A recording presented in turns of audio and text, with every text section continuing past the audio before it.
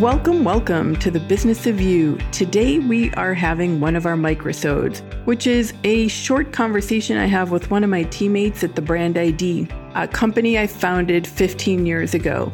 We love sharing the behind the scenes of some of the work that we do, the lessons we learn, things we're encountering with our clients in an effort to help you grow and scale your business.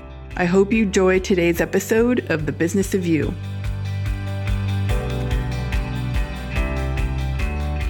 When a client comes to me asking for help with their personal brand, or potential client, I should say, their biggest pain point is they do a lot of things well, and they don't know how to communicate everything in a way that's concise and cohesive and clear. They think they sound like they're all over the map, and in some cases they do. And the other part of it is, well, two other parts. One is it actually detracts from their confidence, this inability to communicate who they are and what they do clearly. And then the third thing is they're often reluctant to try to attract attention, to build their business, sell their services, sell their products, or, build their brand. So they often come and ask for help on positioning, clearly communicating what they do, clarity around who their target audience is and how to communicate, how to sell to them. And most of the time, aside from the personal brand or the brand strategy, whether it's a company or a personal brand, those types of projects are going to culminate into a website. And one thing I always share with people is, the first thing somebody's going to do when they're looking for services that you might offer, or if you're a personal brand, they're going to Google your name. They are going to look at your online presence, and they are going to look to see if you have a website and what that website looks like. Communicates a lot about how doing business with you might be like. Sure. We can all tell those websites that were built in the 90s. And we have an assumption about what that is. I want to speak to kind of what you said about personal brand is people almost don't want to sell themselves. There's a common misconception that, if I talk about myself too much, I'm full of myself. But it's exactly opposite of what you need in marketing. Yeah, that comes up all the time. That and the other piece that comes up is I'm an introvert and I'm not comfortable really putting myself out there. And to that, I say, so am I. So I get it. And to your point, I, explain, or we all explain that you don't have to be some sort of extrovert. And this isn't about your ego. This is really about just getting clear on who you are, what you do, who you serve, what results you get for them, and then finding ways to communicate that consistently and consistently in message, but consistently in time. So it has to be out there. Your messaging has to be out there so many times before somebody even grasps it. In fact, the latest stats I heard is somebody needs to hear something 8 times before they actually grasp it. And so you have to find then the platforms where your target audience is and make yourself visible on those platforms. So you don't need to become like a social media expert and be visible everywhere, because that's a full-time job. But you have to find where your potential clients are and communicate in a way that will be easy for your potential clients to consume that content, whether it's a blog, a newsletter, a LinkedIn newsletter, social media posts, could be something completely analog too, right? Again, like just depending on the type of business you are. How can social media enhance your personal brand? Certainly with Instagram, it feels clear because often it's a single person who's putting pictures of themselves, of their family out there. But how does that also work for a business brand or even a business that's built around a single person? Yeah.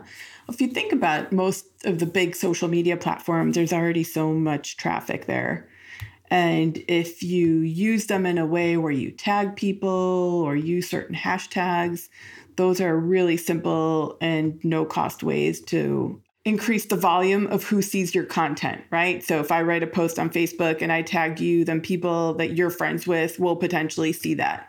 And of course, there's like a whole bunch of other things that kick the algorithm into optimizing the views on our content.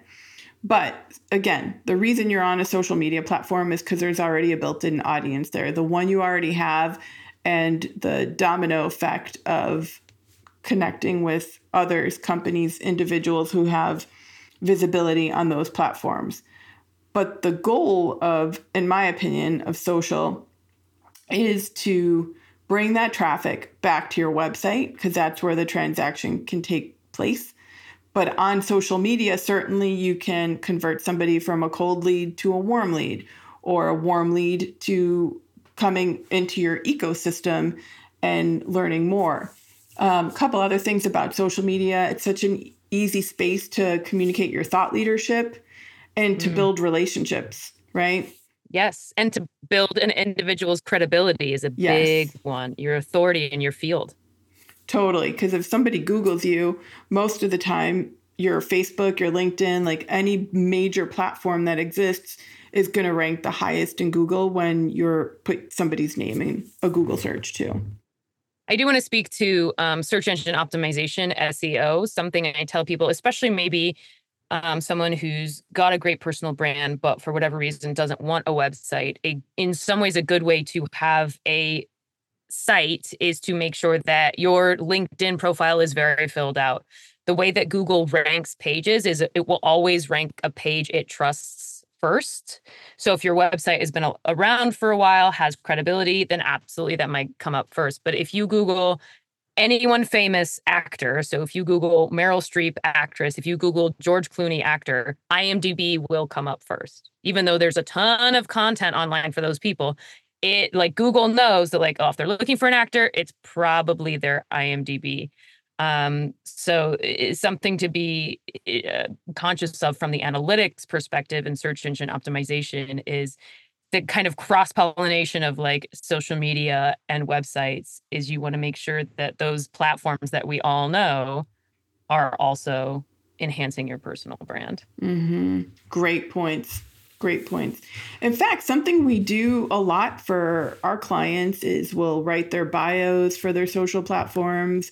We'll design their background so there's a cohesive look and feel between their website and their social platforms, because we want people to also just visually see the connection between people's assets online, because that does communicate, hey, I really got my act together, right? When someone sees that that cohesiveness on the different platforms. And it ties into another big one, email marketing as well.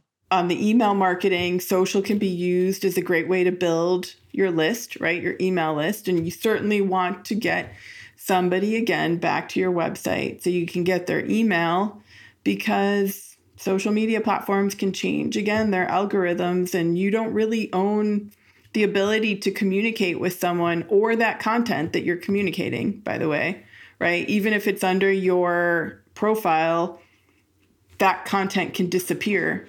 You can get canceled just like that. If you drive the traffic back to your website, capture that email, move into a newsletter or an email, doesn't even, right, of some sort, there's still no better way to continually warm and build relationships with strangers, right? Than through email. It's still the best way to do that. What goes into what you would call a personal brand on a website, email marketing, social media, LinkedIn bio or image? You know, it's obviously, you know, partly what we see and partly what we read.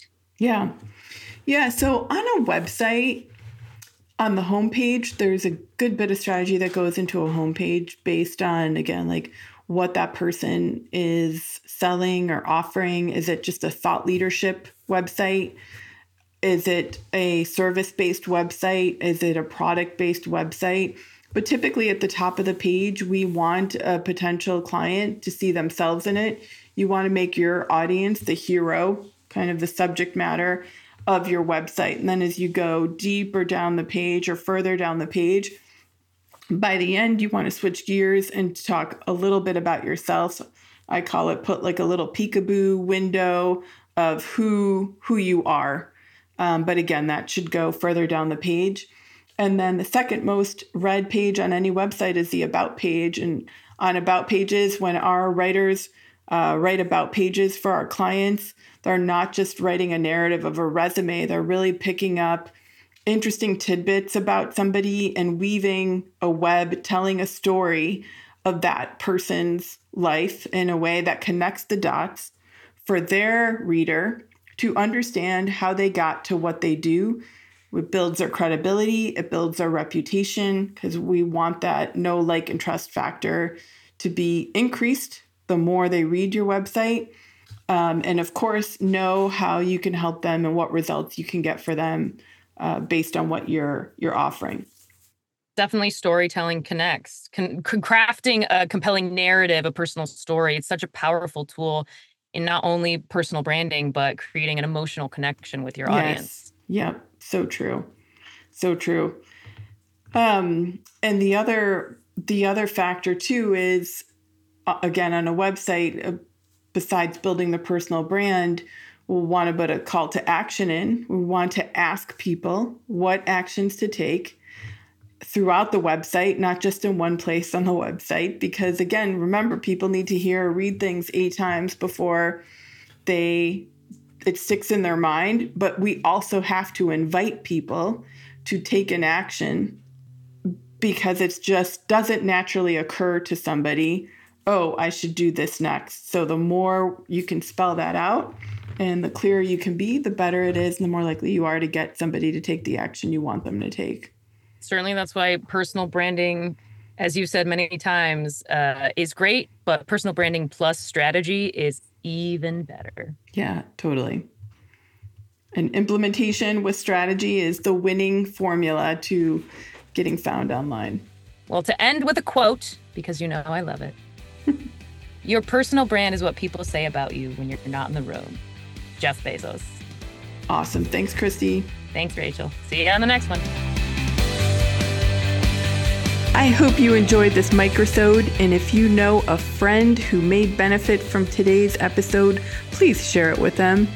I'd also love it if you subscribed to the show and left a review. Thanks so much for tuning in. Until next time. If you've been thinking to yourself, I wish I had a personal brand that was easy to articulate and really captured all that I do, then look no further. Check out www.thebrandid.com today and sign up for a brand strategy session.